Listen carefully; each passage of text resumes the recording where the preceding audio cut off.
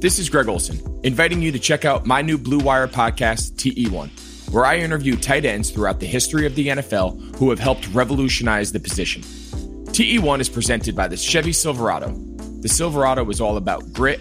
It's strong and dependable, exactly like playing tight end. Just like the incredible players we sit down with on the podcast, the Chevy Silverado is in a league of its own. Strong, advanced, and dependable.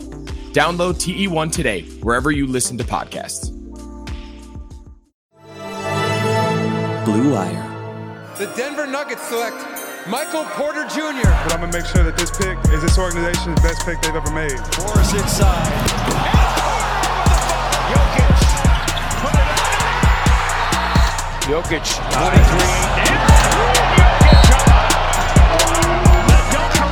away. Jokic puts it away with a thunderous dunk. Hello and welcome in to a new edition of the Rocky Mountain Hoops podcast, part of the Blue Wire Podcast Network.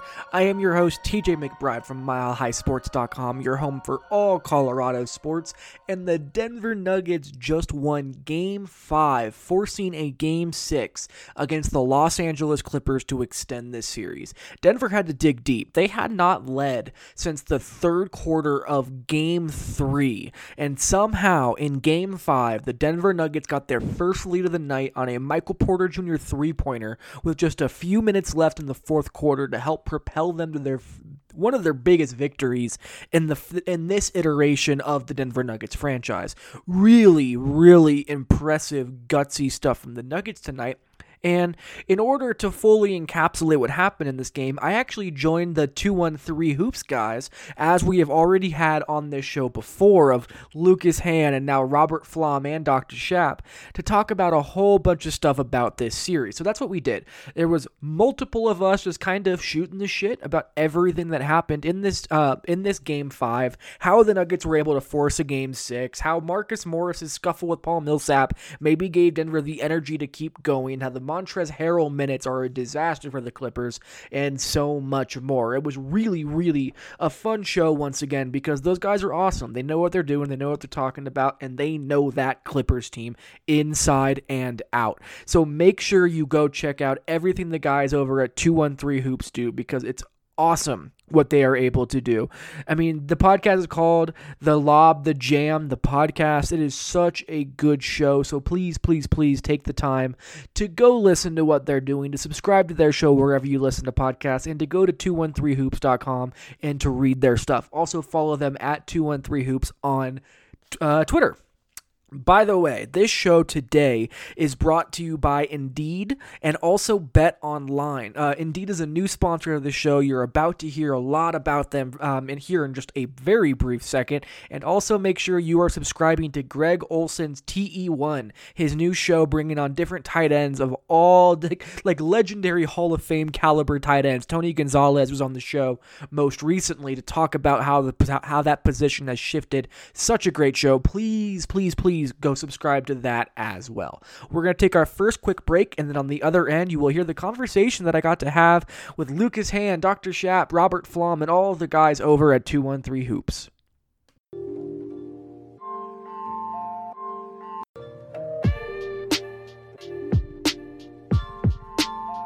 Even though sports have had a break, your business did not. You have to keep moving, and that makes hiring more important than ever. Indeed is here to help. Indeed.com is the #1 job site in the world because Indeed gets you the best people and fast. Unlike other sites, Indeed gives you full control and payment flexibility over your hiring. You only pay for what you need, and you can pause your account at any time. There are no long-term contracts. Plus, Indeed provides powerful tools to make your search that much easier, like sponsored jobs, which are shown to be 3.5 times more likely to result in a hire. With 73% of online job seekers visiting Indeed each month, Indeed is going to get you the important hire you need, just like they have for over 3 million businesses. So right now, Indeed is offering our listeners of the Rocky Mountain Hoops podcast and the Blue Wire Podcast Network a free $75 credit to boost your job post, which means more quality candidates will see it and fast. Try Indeed out with a free $75 credit at Indeed.com/BlueWire. This is their best offer available anywhere. Go right now to Indeed.com/BlueWire. Terms and conditions do apply, and the offer is valid through September 30th.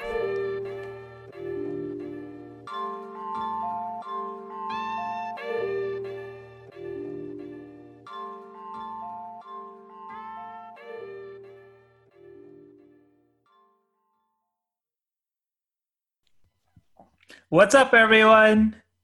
It's the Lob, the Jam, the podcast. I'm Shapan, coming to you always with Rob. How you doing, Rob? I'm doing well. You know what? Usually, I said it for him for so long I can't change it. Rob is here. I'm excited, and we have things to be sad about. Rob, what's up? You know, I think it's only fitting that I come back when the Clippers blow a game in pretty hilarious fashion. I get to be Eeyore. You know, this is what I'm used to. I'm not used to good times. You guys could talk about fun stuff and happiness, and now I'm here to be sad and to criticize Marcus Morris. Oh boy, talk about the same old clips. We also have Lucas here. Lucas, what's up? Well, I'm here to criticize Montrezl Harrell, so it'll be a good show.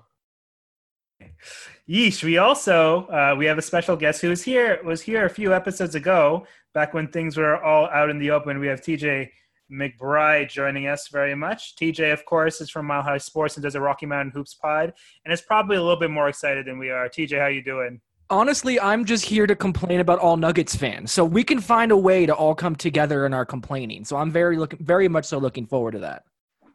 Oh boy. Well, I am ready to complain. It's been a long time since the Clippers lost a game that was just such a downer. I feel like, you know, the Luka shot was, you know, awesome for Luka, and there was just Luka being great. And the Clippers had a little comeback at the end here. This was just like an old school Clippers double-digit lead in a deciding game, and was lost 111-105. The Denver Nuggets defeat your Los Angeles Clippers in what was a great comeback in the second half. Really a second half that the Nuggets controlled that probably could have been theirs sooner if it wasn't for a brief Marcus Morris spurt in the third quarter. Just a barrage of three-pointers from Nikola Jokic, from Jamal Murray, from Jeremy Grant, and then, of course, Michael Porter Jr.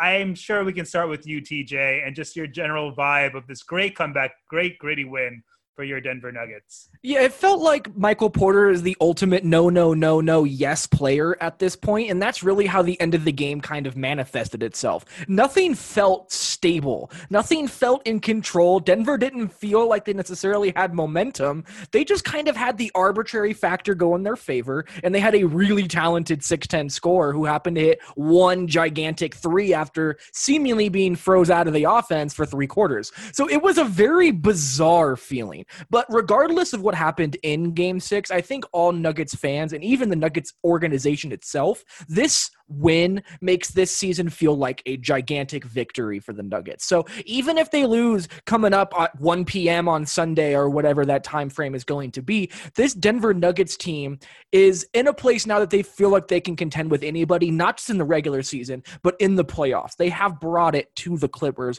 and they have at least made their presence known. There's no more denying that they can hang with this team, because really, if you go back and look at them barely losing out on that Game 3 victory or that Game 3 loss that they should have won, this is a whole different series. So Denver is hung right there. Even though they're not the same team, they're not nearly as good as this Clippers team in terms of talent, they have been able to assert themselves, and that is as promising as anything that has happened in these playoffs. This could absolutely be 3-2 the other way for sure, especially with that game that they just barely lost in Game 3. Robert, what do you have to say, sir? You know, honestly, even though I can be sad about this game and, you know, complain and whatnot, and I'm going to love hearing Lucas rant about Montrezl Harrell and Doc Rivers' play of him, this wasn't as depressing for me as I think it was for a lot of Clippers fans on my timeline on Twitter who are kind of melting down. You know, the thing was this game was swung in the third quarter, not the fourth. And the Clippers' offense in the third quarter was mostly fine. They were really missing a ton of open shots. Paul George missed several. Lou Williams missed a couple. Even Kawhi Leonard missed a couple. they were maybe a little jumper happy, but their offense was getting open looks. They were moving the ball well, and they were still playing decently on defense. I think that, maybe they lost the crispness that they'd had at the first quarter when they looked great. But overall, I thought they were still playing well. Just shots weren't falling. But that's when the Nuggets made their run. And then the fourth quarter, things just kind of came unglued a little bit. And you know what happens? The Nuggets are good. They're really resilient. Nikola Jokic is one of, the 7 or 8 best players in the NBA. And he was able to get on track a little bit. So I don't know. I mean, I predicted the Clippers would win in 6. I was leaning more towards Clippers in 7 than Clippers in 5 before the series. I was actually, I would have been pretty surprised if they won the series in 5. So this is not that unusual. It's a bad outcome. It was a bad loss, but I'm not that stressed out about it. I think as long as they have a healthy Kawhi Leonard, I think they're probably going to be fine. There are some deep-rooted issues that we're seeing in this series that we also saw in the Mavs series, but we can probably talk about those later on in the pod. Lucas, my fellow Clippers in 5 cohort, we talk a lot about the process, and I agree with Rob. There were good shots in the third. Yeah. The Clippers just couldn't hit any of them until Marcus Morris hit a couple, and then maybe a little bit in the fourth with those Kawhi threes. I felt they were kind of bailed out, they were just kind of in the mud. And then Denver felt like they got a little tight, and there was a shot right there, that Lou Williams shot, I kind of felt was the game, like that he missed. It was wide open. I was like, if he hits that shot, this could be going the other way. I mean, so kind of going along with the lines of Rob, like, was this a matter of the Clippers just not being able to hit their shots and the Nuggets winning this away? How disappointed are you from this loss? I mean, it's never one thing, right? You never lose the game one way. So first of all, you've got, I think, right, what TJ and Robert talked about, which is totally true. I've said from the jump, from our series preview before we saw these two teams take the court against each other, the Nuggets are the clear third best team in the Western Conference. They got to the 3 seed for a reason. They were able to get out of a first-round series against the Utah Jazz. By the way, again, like we keep saying it, without 2 starters, the Utah Jazz aren't great, but they aren't bad. And the Nuggets beat them in the first round series without 2 starters to get into this round. They're not here by accident. They're not a team that you're going to blow out. I think that the national narrative all series long, and this isn't me like, oh, now that the Clippers dropped 2 games, I'm giving them credit. Like, I was saying this from the very beginning, the national narrative is totally underappreciating how good Denver is. But the Clippers are better. The Clippers are a better team. They're a more talented team. And for them to, the Clippers have a margin of error against this Nuggets team. It's not massive, but you don't need to play your best game to beat the Nuggets if you're the Clippers. And I think they showed that in Game 3. They did not play their best game in Game 3 and in Game 4, where the Clippers shot the ball really poorly and still beat Denver. That's what makes these losses so frustrating is the Clippers have a little bit of a margin for error, but Denver shoots 44% from deep. They go, I think, 5 of 7, 6 of 8 from 3 in the fourth quarter. The Montrezl Harrell minutes for the Clippers, the amount of time that it feels like the Clippers, both in games 4 and 5 of this series, have got a good open look from 3 that would have been a backbreaking shot for Denver and missed it. Like, these things all add up together to produce a narrow margin defeat like the Clippers had tonight. And there's a lot of stuff in there that you can't control. You cannot control that Jamal Murray is going to bank in an off the dribble 3. Like, that's, you know what I mean? You just have to shrug, right? And you can't even necessarily control the Clippers' own misses, although, like, I don't really get why we're doing offense-defense with Patrick Beverley, Lou Williams, when Lou hasn't, like, hit a 3 in a month. But what the Clippers absolutely can control is Doc Rivers' rotations. And in my mind, the Clippers have had 4 losses so far this postseason, and 3 of those losses would have been wins if Doc Rivers did not overplay Montrezl Harrell. The Clippers are probably, I think that I had Clippers in 6 coming into the series. I adjusted when they were up 3-1. I thought they would win today, but my original prediction was Clippers in 6. I think that they'll win game 6 and go on to the Western Conference Finals and survive this. But the further you get into the playoffs, the less Doc Rivers can spot the other team wins by overplaying his pet player instead of doing the best thing for the team. It happened again today. This is a Trez Doc loss, just like game 2 against Dallas, just like game 4 against Dallas. It's a Trez Doc loss. And Denver's legitimately good enough to beat the Clippers on a night that is not a Trez Doc loss. So you really can't give them, you can't give them a free game. And if Doc Rivers, people are, everyone's expecting Clippers-Lakers 7-game Western Conference Finals, right? If the Clippers get out of this round against Denver, you definitely can't give the Lakers a free game. But he keeps on giving teams free games in the playoffs by playing Montrezl Harrell, who statistically last year in the playoffs and this year in the playoffs, the Clippers have their best offensive rating when he is off the court, their worst offensive rating when he is on the court, their best defensive rating when he is off the court, and their worst defensive rating when he is on the court. He is it's not just that he scores, but he's bad on defense. They are miserable offensively when he's on the court because he's not that great against a good team playing set defense in the playoffs. He's been the Clippers' worst player by far on both ends of the court, last playoffs and this playoffs. And he is single-handedly holding this team back from having swept in the first round and won this series in 5 games. TJ, a comeback is always exhilarating from the other side. I kind of wanted to ask you, so what did you feel the Nuggets were doing right in those minutes where they had those onslaught of threes? And from somebody on the other side, we complain about Trez a lot and his defensive and rebounding capabilities. Do you kind of feel that when Trez is in the game, as far as you guys having chances, cutting into the lane and getting offensive boards, what do you feel is your time to strike against this Clipper team? And did they strike today at that time?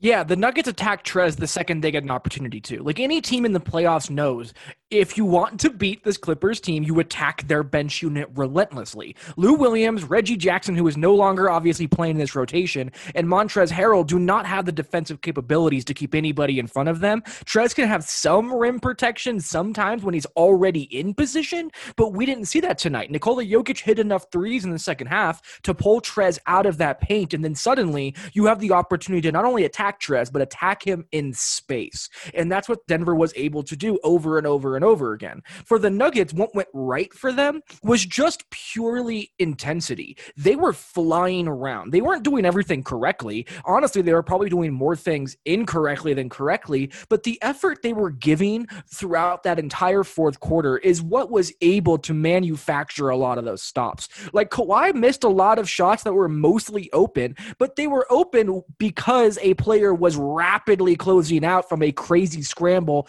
on the other side of the floor, which then he's still contesting the shot. It just wasn't as it wasn't one of those kinds of running off the line kind of contests. You're too far away. They were still flying out to him, and that helped. Denver's just pure intensity, their relentlessness, their refusal to quit in that fourth quarter is what allowed them to win this game. None of it was execution. None of it was them able to find mismatches to exploit other than Trez, which isn't necessarily anything that's revolutionary. They just played hard and they attacked the guy who's worse on defense. And sometimes that's all it takes to be able to win games of this magnitude. Well, and I mean, the Clippers, everyone talks about the Lou Trez pairing, right? Because they're both 6 Man of the Year finalists off the bench. And in the regular season, those guys are a legitimate, that 2-man game is legitimately good. They play long minutes. They put up big numbers. They are the reason the Clippers got the number 2 seed with Paul George coming off of double shoulder surgery and Kawhi Leonard load managing. But what you don't in the playoffs, it just doesn't work. Both of those guys are bad enough defensively and limited enough offensively. I think it's easy to kind of point at that fourth quarter run, especially today, and say, oh, well, Lou and Trez both got picked on. And Lou was getting picked on too. But you can normally cover for a bad defender in your lineup in the NBA, right? The one that obviously comes to mind is the Suns did it for Steve Nash forever. The Clippers don't necessarily need to do that for Lou Williams. He's certainly not Steve Nash. They've got Patrick Beverley. They can play at point guard. But the Clippers can cover for Lou Williams. And so far in this playoffs, in 137 minutes that Lou Williams has been on the court without Montrezl Harrell, the Clippers have a defensive rating of 97.6. That's pretty good. And by the way, they have an offensive rating of 131.9, which is amazing. So 137 minutes of Lou and no Trez. The Clippers have a net rating of plus 34.3. 137 playoff minutes. That is ridiculous. The flip side of it is that in 155 minutes of Lou and Trez sharing the court in the playoffs, the Clippers are a minus 11.2. Those guys can't play together. And Trez at this point is holding Lou back. Like, it's not the Lou and Trez game isn't going well. It's Trez is holding Lou back. When Montrezl Harrell is on the court, Lou Williams' true shooting percentage is 57.4. When Montrezl Harrell is off the court, Lou Williams' true shooting percentage is 66%. Right? He is better when Trez is on the court, just like everyone else is on the team. And Lucas, you were talking a little bit about Lou being in the game, offense, defense for Pat. It's hard to say, though, that the Clippers should kind of go away from somebody like Lou Williams down the stretch, correct? So I don't think that you ever go away from Lou Williams. Like, you don't say, oh, Lou's having a bad first half. Lou had a bad couple of games. We're going to go away from him. But the Clippers have the versatility in their lineup that he doesn't need to be closing games. And we talked about this, I mean, way back before this season ever started, when people are saying, oh, the Clippers don't have, Lou Williams is going to get picked on in defense late in games. And we talked about this during the hiatus. Do the Clippers have a Lou Williams problem? The answer is, no, the Clippers don't have a Lou Williams problem because he doesn't need to play down the stretch. He needs to play, and he's good enough to play. But he's not a guy who you need closing games. What's interesting about the struggles for Lou more recently is that it's not so much, when Lou is playing with the starters down the stretch of the fourth quarter, he's getting picked on defense. It's that he's not shooting the ball well in the playoffs. He just hasn't shot the ball well in this playoffs. It is what it is. We know that he can shoot. He's missing shots. He was 0 of 3 from deep in the fourth quarter tonight. And so my thing is just that if Lou's having a good game, offense, defense with Pat and Lou is such a beautiful luxury for Doc Rivers and this Clippers team because they're both so good in both of those roles. But I don't think you need to play offense, defense with Pat and Lou if Lou isn't having a good game, because Patrick Beverley is a good offensive player. Like, Patrick Beverley shot 39% from 3 this season and 40% from 3 the last 2 seasons on this Clippers team for Doc Rivers. So, and he's a good point guard for them offensively too, in terms of his patience, picking his spots to get to the rim. He can totally play late in games offensively. He can hit spot up shots. If Lou Williams is cooking, play offense, defense with Pat and Lou, it's great. But when Lou is struggling from 3 as much as he has been in this postseason, I don't know why do you go to a guy who's ice cold to, get that, like that crucial shot that you're talking about? Why do you go to a guy that's ice cold instead of playing like either Landry or Pat, frankly, who probably are better candidates for that shot in that moment? Yeah, Rob, what do you think that the Clippers kind of struggled with today, just in general? Well, I mean, I think, as Lucas said, the big glaring thing is playing Trez. And it's kind of similar to what we saw against the Mavs series, in the Mavs series, which is that Montrezl Harrell can't be on the court when Nikola Jokic is on the court. Can't happen. If Jokic is playing 40 minutes, guess what? Ivica Zubac should be playing pretty close to 40. I think going small with JaMychal Green is also a much better option than playing Montrezl Harrell. I think you have to get Harrell's minutes in the limited time when Jokic is on the bench. And in this one, he played in 40 minutes. As tough as it might be, I would, if Jokic plays 40 minutes in Game 6, I'd play Montrezl Harrell precisely 8 minutes. He cannot play defense against Jokic in basically any facet. He can't handle him on the block. He doesn't close out hard enough on his threes. He's too small and Jokic passes right over him. He's just not a very good defender. He's particularly ill-suited to quip against, Jokic. I would match their minutes. And again, like, maybe you don't think Zubac can play 40. That's fine. I don't really think he can either. But you adjust by playing JaMychal Green in small ball lineups, or, hey, I don't really mean this, but dust off Joakim Noah, throw him out there, see what fun might happen. Woof. And I'm here for the more chaos of Joakim Noah. This Michael needs to Green. happen. JaMychal Green he's already in the rotation. You know he's good. Play JaMychal Green. Yeah, until Nikola Jokic posts him up for all eternity as well, which isn't going to be a good matchup either. That has not that has not been the Clippers' problem in this series. When they've played JaMychal Green at the center, it's gone fine for them. I mean, obviously that's a mismatch, but what the Clippers get when they put Green in the game is, Zubac and Harrell are both guys that Jokic is going to score on in the post. Like, JaMychal Green is a better post defender than Montrezl Harrell, full stop. So in the non-Zubac minutes, when Harrell's playing, like when Harrell's doing that, I would rather have JaMychal Green or Marcus Morris doing it anyway. They're better post defenders than Trez. And even to build on that, he has completely swallowed up Jamal Murray whenever he hedges out as well. Because whenever they run the pick and roll at Nikola Jokic and Jamal Murray and JaMychal Green's in there, he is hedging and making life that much more difficult for Jamal. Yeah, and that's the thing the other thing I was going to say is you're like, no one is going to stop Jokic in single coverage. He's one of the best players in the NBA. But when Jamal Murray is on the floor at center, when JaMychal Green is on the floor at center for the Clippers, they can do a lot of trapping, switching, rotating because he's a really mobile player. He's a guy who, he's not like a great matchup for a guy like Jamal Murray, obviously, but you trust him on switches more than a traditional center. He can come bring the double team. He can rotate out to the shooter in the far side corner because he's more athletic and more mobile. So, yeah, I get like the idea of, Noah might bring something. He can't possibly be worse than Trez at this point. But I think the Clippers have the answer already in their rotation. I know Rob is also like a huge JaMychal Green advocate, so he's probably right there with me on this. It's just like the answer is so simple. Play the players who are better. Like, the Clippers have the personnel. They're just not using it. TJ, I also kind of wanted to ask, sorry, Rob, I kind of also wanted to ask you about a couple of your role players. I think you had role players from across the board really chip in, especially late with those huge threes. But I kind of wanted to ask your Paul Millsap take and your take on his minutes versus, Michael Porter Jr.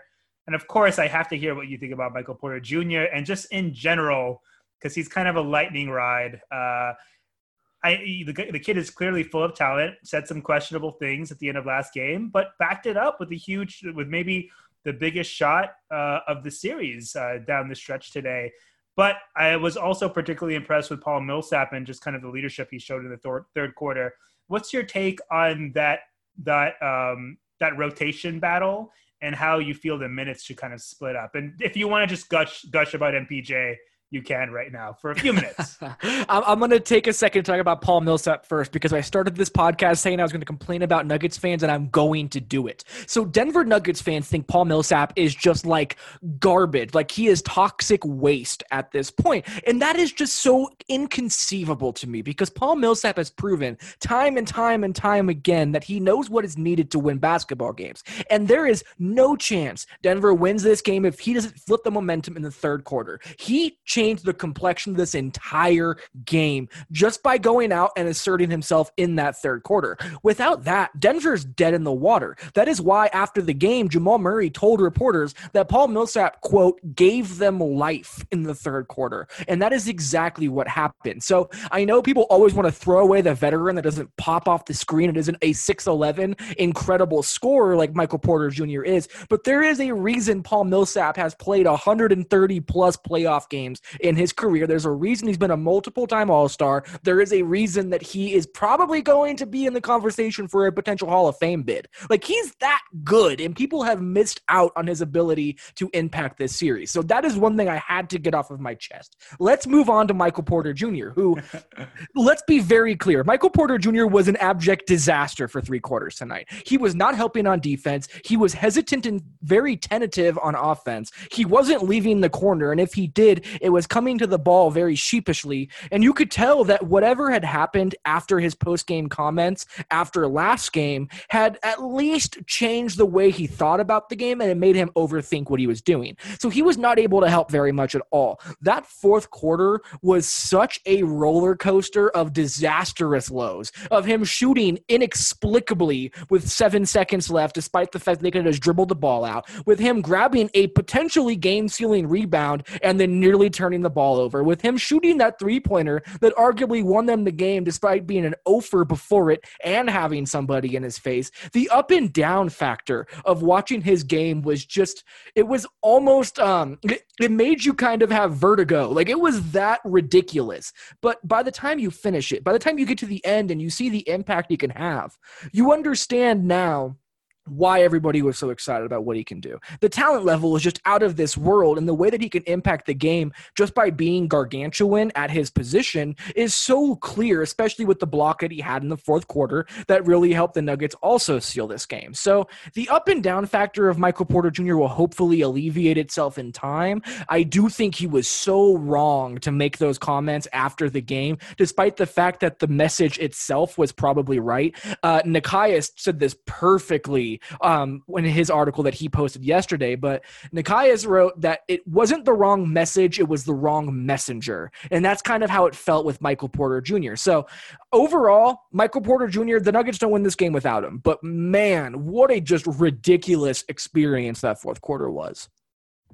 Yeah, I have to give credit to him. I mean, I felt like after that block, he was like talking throughout the rest of the play, and I was like, is he gonna bear down and realize that the play is still going? I feel like that's almost him in a capsule. He's just so up and down, but he's young and he's just loaded with talent, and he's just gonna be a roller coaster. You guys are probably gonna have fun with, and then have some sad times with. But ultimately, he hit the biggest shot of the game. I got to give him credit, even though I don't want to. I think this is like the Millsap game. Porter Jr.'s shot is going to get the attention, but like they win this game without Michael Porter Jr. He didn't do anything special. That was a big shot. It was the dagger shot for sure, but it was an ill-advised shot with 1 minute left in the game. And then he also, like you said, TJ, had a couple of decisions down the stretch that like nearly botched them trying to kind of hold off the Clippers in the last minute, including like choosing to shoot on that last play where he got the shooting foul on Paul George, but like just dribble it out. Like, what are you doing? Right. And I think overall he was really bad defensively in the first half, and, he hit the plus minus is good because he was on the court while other guys were making threes early in the fourth. He ends up with 7 points on an ill-advised three late in the game that he shouldn't have taken, and 4 free throws with the Clippers committing intentional fouls in the last minute. I don't think there's much to speak of for Michael Porter Jr. in this game. I think he was a net negative, but Millsap was the MVP of the game, because you can point to that Nuggets hot 3-point shooting as the reason why they won in the fourth, but they don't even have a chance to be within single digits in the fourth quarter and try to make something happen if Millsap isn't grinding play in, play out over the course of the night to stop it from really blossoming into like a 20 and 25 point lead. Rob, I think you have something in your chest. What would you like to say about your favorite Clipper, who does not need introduction, Marcus Morris Sr.? First of all, I would like to say, I think people might be misinterpreting my feelings on Marcus Morris. I think I'm just throwing it on the fire too. But yeah, I am not a fan of Marcus Morris. I was not a fan of the trade, but I've not said, at least I hope not, that he has not played well in the playoffs. He has played well. He's played quite well. My issue with the trade, outside of just, the fear of maybe him taking shots away from Paul George and Kawhi Leonard and Lou Williams, which has not happened, and his defense being overrated, which it's been fine. It was better in the first round against the Mavs than it has been this round, but it's been fine. But my other big worry with him is just his volatility and, he and Pat Beverly both have like this attitude, and they chirp and they talk, But Pat Beverly, I think, is just smarter about it. He does it at advantageous moments. He does it in places where he gets his own team fired up. And Marcus Morris, I feel more often than not, just really gets the other team fired up. And this one, Paul Millsap, I love Paul Millsap. I 100% agree with TJ. He's one of the most underappreciated NBA players of the past decade. Really, really good, super smart, very capable on both ends. He's killed the Clippers for forever since he was on the Jazz. But he was pretty quiet in the first half. He's been quiet most of the series. And when it seemed like he started playing with more fire, when Marcus Morris decided to get in a shoving match with him for no reason, when the Clippers were up and had all the momentum in the world, he got a technical foul. And then, Paul Millsap came out and scored 14 points in the third quarter. It's just, you need to choose your spots, right? You need to pick and choose. And I just don't think that was a good or smart time to start doing that kind of stuff. And I think it cost the Clippers. Maybe Paul Millsap does that anyway. We don't know. Again, he's a good player. He's a veteran. This could be one of his last times to be in a deep playoff run, and he stepped up. But I think a good part of it could have been Marcus Morris firing him up. It's just the kind of stuff that I really don't think the Clippers need. They already have their energy guy and their, talkative, trash-talking guy with Pat Beverly. And I didn't really think they needed another one. And this was just a perfect example of a game where by the box score, Marcus Morris played well. He hit those 2 big threes in the third quarter. But I think, I think what he did to Paul Millsap at the end of the second quarter changed the game in a very bad way for the Clippers. I need to just follow up here because Robert is so dead on the nail right here, because I actually had to ask Paul Millsap about this after the game because I was so curious. I asked him if that scuffle, whatever you want to call it, with Marcus Morris changed the tone of the game, and it showed the Nuggets weren't going to be punked. They weren't going to be bullied, and that was part of his emphasis in stepping up in the way he did to Marcus Morris. And he said absolutely, and that moment alone shifted the way the Nuggets approached the rest of the game. And we saw this in live time. The Nuggets just flipped a switch, which doesn't happen very often in basketball, and they became the more physical team. That was the moment when everything flipped for the Nuggets. If Marcus Morris doesn't bring his elbows high and catch Paul Millsap, I'm not going to say on purpose, but very coincidentally, then that isn't going to lead to that kind of a response from Denver. There is a very real opportunity that the Clippers could have had to not have the Nuggets get back in this game if they just didn't rile them up in that way. Paul Millsap found something. He found a leverage point, if you will, to be able to get that Nuggets team back in the game. And the way they did it was letting Marcus Morris do his foolish stuff and then respond accordingly and then blitz back at the Clippers. So that moment, Paul Millsap actually noted in his post-game presser when I asked him about it and said that was the moment that changed the way the Nuggets approached the rest of the game. I mean, I have to offer, I think, a big eye roll to that because it's an elimination game in the playoffs. You're not, you tell me it's February and the Clippers are up by 12 in the second quarter and Marcus Morris and Paul Millsap, shove each other down low going for a rebound. And that gets Millsap a little awake. Fine. The Nuggets did not need a shove under the basket going for a rebound to get going. I know he says it after the game. I think guys say things in their pressers all the time. I think Luka and Morris both in the first round, both like to talk after the game whenever there was an altercation. And I think that this is obviously Morris's decision-making whenever there's physicality down low is not great. It's the same thing with the flagrant 2 that he got against Luka in the first round, which was there was not that there's ever a time when you want to get a flagrant 2, but that wasn't even somewhat even the bad ways that people rationalize this stuff, he was being an enforcer or matching the physicality or whatever. No, is that Luka kind of bumped him with an elbow on the drive and Marcus got mad and swung at him while he went up for the layup, right? And I think it's the same thing here where they were being physical down low going for the rebound. And, right, the Morris elbow is high.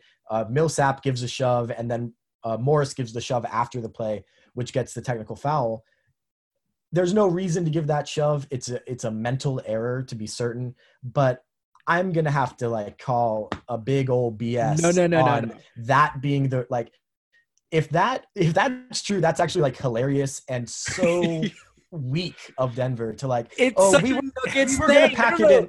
We were going to pack it in and lose by 25 in an elimination game. It's like a Michael Jordan, I took that personal No, meme. that's the Nuggets. Like, that is how they get their motivation. And this is the other thing. Henry Abbott, who is at True Hoop on Twitter, wrote a great piece today about micro decisions and the way that they accumulate. And if you have multiple bad decisions that are happening over and over again on the floor in a possession by possession situation, that can stack up, and that is this, kind of quantifying momentum, if you will. This is one of those things that can reset momentum. So while the Nuggets may have been on their way to a 25-point loss, who knows? That was the causality of these buildup of bad micro decisions. But when you can have a hard reset like that, when you can have somebody who not only kind of steps outside of basketball and kind of brings everybody back by just not allowing them to get punked, that can get everybody's collective mindset resetted and ready to go forward. I fully believe that's a very human thing to happen. It takes those kinds of moments to readjust your perspective to get yourself back to where you need to be. And that fully felt like that to me. Yeah, I mean, I think I come in somewhere in between there. I mean, I think maybe the overimportance of it, maybe, Paul Millsap is a guy who, again, maybe is trying to get his own team fired up there. He is the veteran. He's the guy who, as DJ said, has played at, well over 100 playoff games. He's been on several deep playoff runs with multiple teams before. And, he wants to get his own team fired up. But again, I just think it's not necessary. And that's coming back to the Clippers perspective, is just they don't need this kind of stuff. They have the game, not in hand because, again, the Nuggets are good and the Nuggets have a superstar and the Clippers are prone to these kind of collapses. But that was a turning point, and we can argue about how big of a turning point it was or, how much real impact it had on the Nuggets. But I think it's hard to deny that it was one, and it's something that the Clippers just can't afford to have because, I think we all still think the Clippers will win this series. Again, I picked them in 6. I was leaning a little bit more towards 7 than 5. I think they probably do close out in game 6. I think they probably come out really hard. I think Kawhi Leonard is going to be absolutely monstrous in that game. But these are the kind of things that, again, against the Lakers, for example, one game could be the difference. If they make it to the finals, if that happens, against whichever team comes out of the East. And by the way, all 3 of those teams are playing better basketball than the Clippers right now, by, I would say, a considerable margin.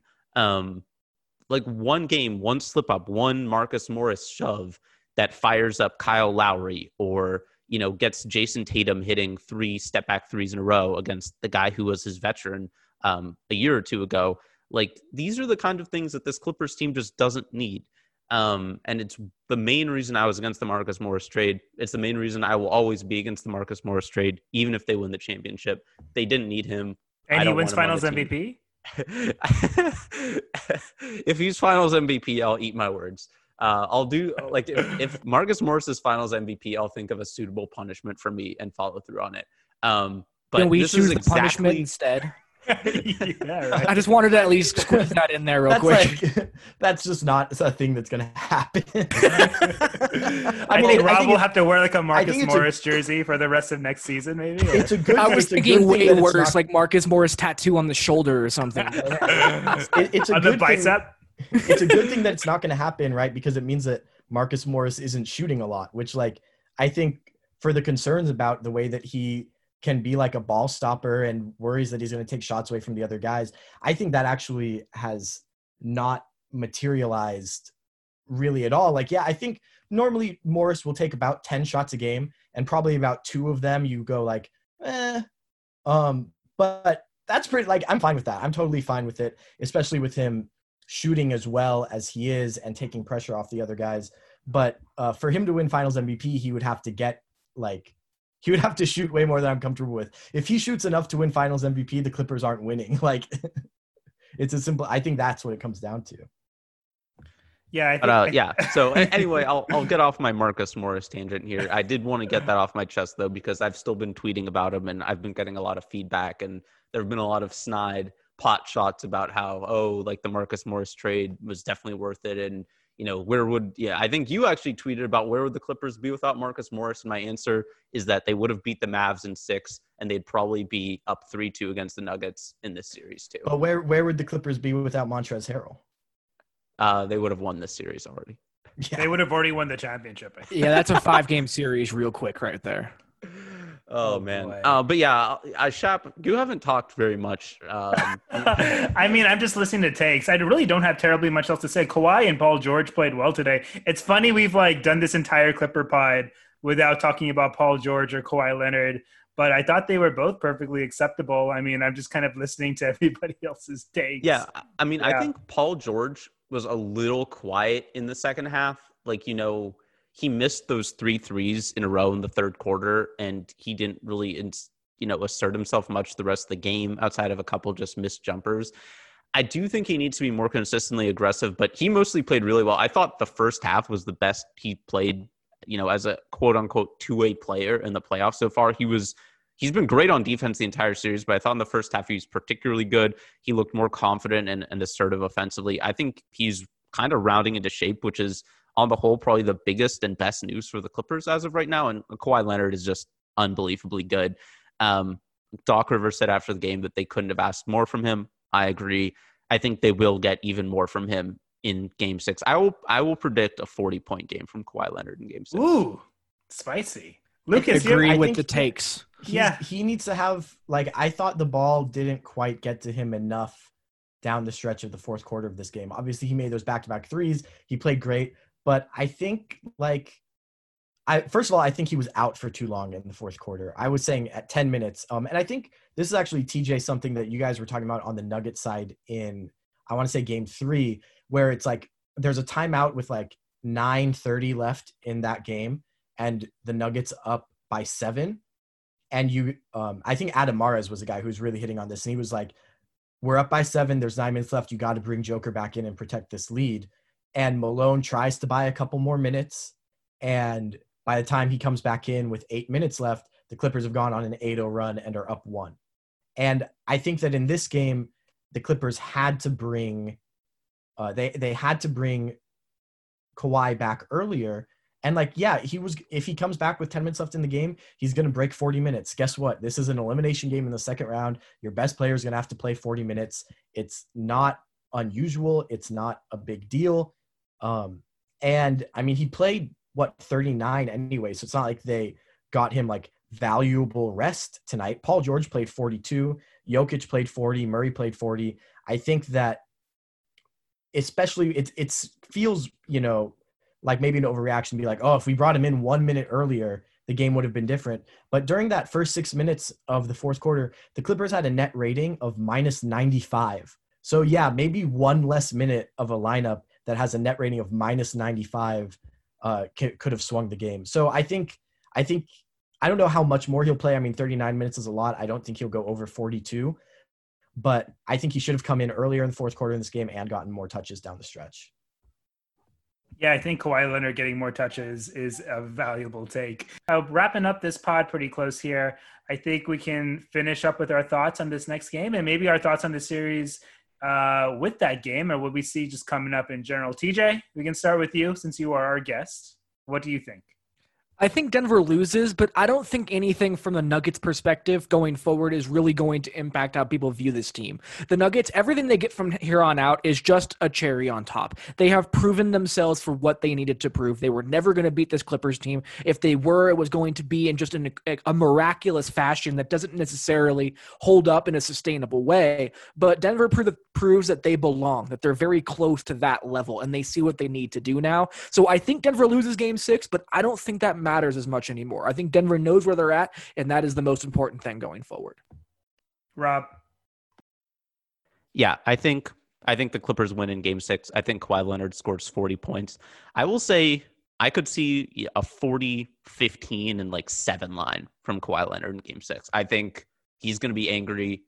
I think outside of shooting just kind of badly in Game 2, the Nuggets really haven't shown that they can stop him or really even slow him down very much. Despite good defense, I think it's actually a good comparison to the Mavs series where Maxi Kleber played very good defense and it just didn't matter too much. I think Jeremy Grant, who's done the bulk of the work on him, has done overall a very good job. Jeremy Grant is really impressive, but it just doesn't matter because Kawhi Leonard is Kawhi Leonard. I think he's got a monster game. I think the Clippers will win. As for the Nuggets, I love Jokic so much. He's just like, even his flopping just is so funny to me. When he had the one with like 6 or 7 minutes left in the fourth quarter, which was just so egregious, and the Clippers were really heated about it, and people on Twitter thought they should challenge. I didn't even care. It's just so funny. And he's just so good. His touchdown pass to, I think it was either Grant or Craig. It was Millsap, but yeah. It was Millsap. Yeah.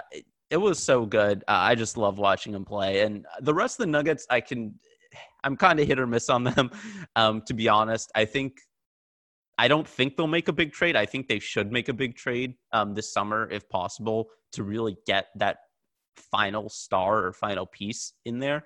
But Jokic is a superstar. He's so much fun to watch, and I just love him. So I'll miss watching him, just like I miss watching Luka. As much as they've torched the Clippers, it's really hard to complain. They're just so much fun to watch.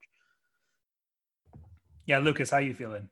Yeah, I think the Clippers will win in 6. That's what I had coming into this the series. And I think the Clippers are the better team, even. Like, I don't think they played particularly well in games 2 and 3 of the series. I thought they overall played well in games 4 and 5. Like, I thought they played well today. There was that, fourth quarter collapse, some missed shots, and the Trez thing. But like, as a whole, I think you can feel pretty good about how the Clippers played. It's not like in game 2 where it's like, man, the Nuggets just like came out with more intensity and the Clippers were kind of playing from behind most of the night. I thought the Clippers were like the better team tonight. It was kind of the reverse of game 3 where Denver was the better team, but the Clippers were able to steal the win. I think the Clippers were better for more of the game tonight, and Denver stole the win. I have one more thing. I think the swing point in this series is not just happening with Montrezl Harrell's struggles, but it's specifically happening when Harrell and Jokic are on the floor together. So I have a few stats as we close out. In the 47 minutes of the series that Trez has played, but Jokic is off the floor, so Trez is going against Plumlee, the Clippers have a net rating of +7. Plumlee can't do anything to Trez except foul him. Like, he's getting to the free throw line so much in those minutes. But in the 45 minutes where Trez has played against Jokic, the Clippers have a net rating of -12. And what I think is really big here is that Zubac is not a Jokic stopper. No one is a Jokic stopper. He's a great, great offensive player. But particularly, Jokic is just having such an easy time on offense when Zoo is off the floor. I'm pulling up the stats from just today right now, but I want to say that, so I have it right here. In this game, there were 8 minutes where Trez and Jokic shared the floor. The Nuggets won those 8 minutes by 16 points. Jokic was 4 of 4 and had 11 points and 5 rebounds. In the other 32 minutes Jokic played against Zubac, the Nuggets lost by 3 points. He had 11 points in 32 minutes against Zoo compared to 11 points in 8 minutes against Trez, and he shot 5 of 13 from the field against Zoo. So again, he's still, he'll probably do better than that against Zoo on average, right? But just an idea of how easy life is for him offensively against Harrell. And I think that once you get into a situation where you let a team like the Nuggets, who have a high-powered offense, top 5 offense in the NBA this year, once they get rolling, it's like there's nothing that you can, you put in your better defenders when they're already red hot and feeling themselves. You're not just going to be able to put the fire out, right? I think that if Doc wants to play Trez with the second unit, I'm cool with it. If he wants to play him against Plumlee, I'm cool with it. Even situationally, with multiple starters on the floor, if Jokic is in foul trouble to try to draw a foul on Jokic, okay. But he cannot just be like getting normal center rotation minutes playing against Jokic, because the Clippers are losing those minutes where both of them are on the floor in a huge way this series. That's the adjustment that guarantees the Clippers a game 6 win. Without it, the game's probably a coin flip again. Boy, is Doc going to do it? Is Doc going to just stick with just force feeding these Trez minutes, hoping he can get into some sort of quote unquote rhythm or whatever for the next series, which is also a mismatch for him? I don't know if I feel like Trez just needs to be playing less than 10 minutes, like a game. And I just feel like all this momentum for the team and this idea that he's 6th man of the year and that he can be an X factor down the stretch, it's probably really strong internally. And I feel like that's just a lot of the pull that, we have to play Trez because he's been such a big part of our team. And every stat, I don't even know what a huge minus Trez has been anymore from the whole playoffs, because he was terrible in the Mavericks series and he's just been bad in this series too. And I really don't know what it's going to take for Doc to kind of realize that. And if Doc is just going to stick with this whole, we have to get Trez in a rhythm and get him going because he hasn't been in the bubble, yada, yada. It's really tough. I do think the Clippers are going to also win in 6. I'm going to go out on a limb and say Lou Williams will get loose in the next game and be a big X factor. Not a huge limb because Lou's a baller, but he's just been off all playoffs aside from one game against the Mavericks. So let's hope that's what happens. I can't say enough about the Nuggets. I think Clipper fans have prided themselves on objectively having some takes on their opposition, especially after we've just had the crap beaten out of us for many decades by the other teams. But the Nuggets are legit. Will Barton is a favorite of mine since he was in Portland, and they definitely miss him. If he was in this series, the series might look a little bit different, but I love all of their role players. I wish we could have got a guy like Jeremy Grant for a first rounder back when we were throwing them away for Jeff Green. I think he would have been perfect for like the Lob City Clippers. So watching him, I was expecting him to hit some more shots, but he had a huge shot today. They just have a ton of really quality role players, and they have a couple of really great stars. Nikola Jokic is just fantastic to watch, and I want to give them a ton of credit. The series is still not over. But I think that'll do it for this episode of the Lob the Jam, the podcast. Anybody have any more takes? Thank you for having me on. It's been fun to be on this show. You guys are great. Yeah. Thank you so much for coming on, TJ. Lucas, Rob, you guys good? Yeah, we're good. Thanks for coming on, TJ. We appreciate the Nuggets takes. I'm always here to add my insanity to the chaos, man. It's more fun that way. Love the takes from TJ. Thank you to everybody for listening. Leave us a nice review on whatever you listen to us to. 5 stars really helps. And as always, go Clippers!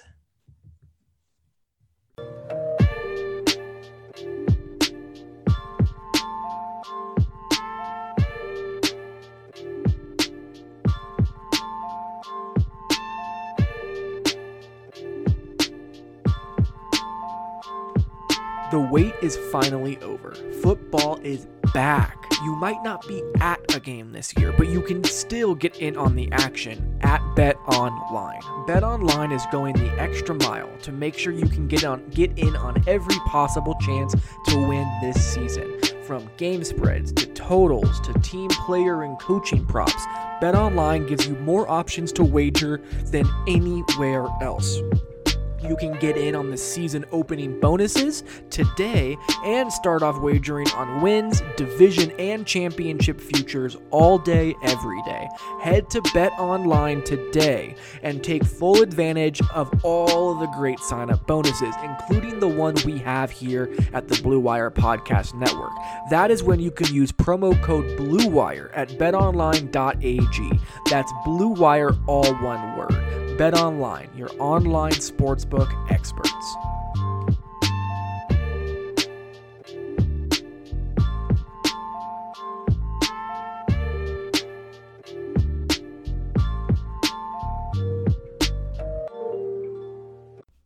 Thank you all again for sticking around and listening to this podcast. If you missed it, by the way, I had an amazing podcast that I got to do with Jonathan Jarks of The Ringer, and that came out this morning before Game 5, where I spoke to him about all kinds of stuff. So make sure you go listen to that. Make sure you also follow the guys over at 213 Hoops, at 213 Hoops on Twitter. That's Lucas Hand, Dr. Shap, Robert Flom was on this one. It was a really, really great show. They do awesome work over there.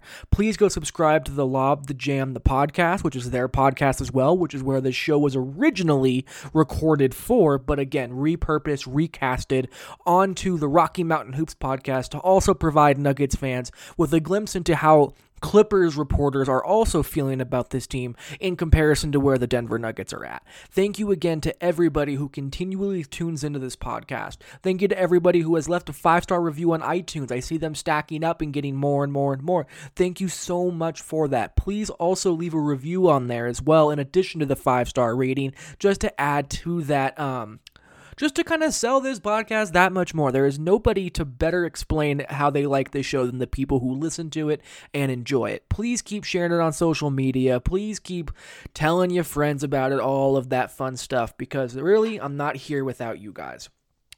Thank you again to Indeed. Thank you to Bet Online. Go to subscribe to TE1, Greg Olson's podcast about the tight end position. There is so many cool things going on. But for me, that's all I got. Nuggets will be playing on Sunday morning, I believe, at 1 p.m. Mountain Time to take on the Clippers for Game 6 and see if they can find a way to force Game 7. Please keep wearing a mask. Please stay safe, and we will talk to you guys then.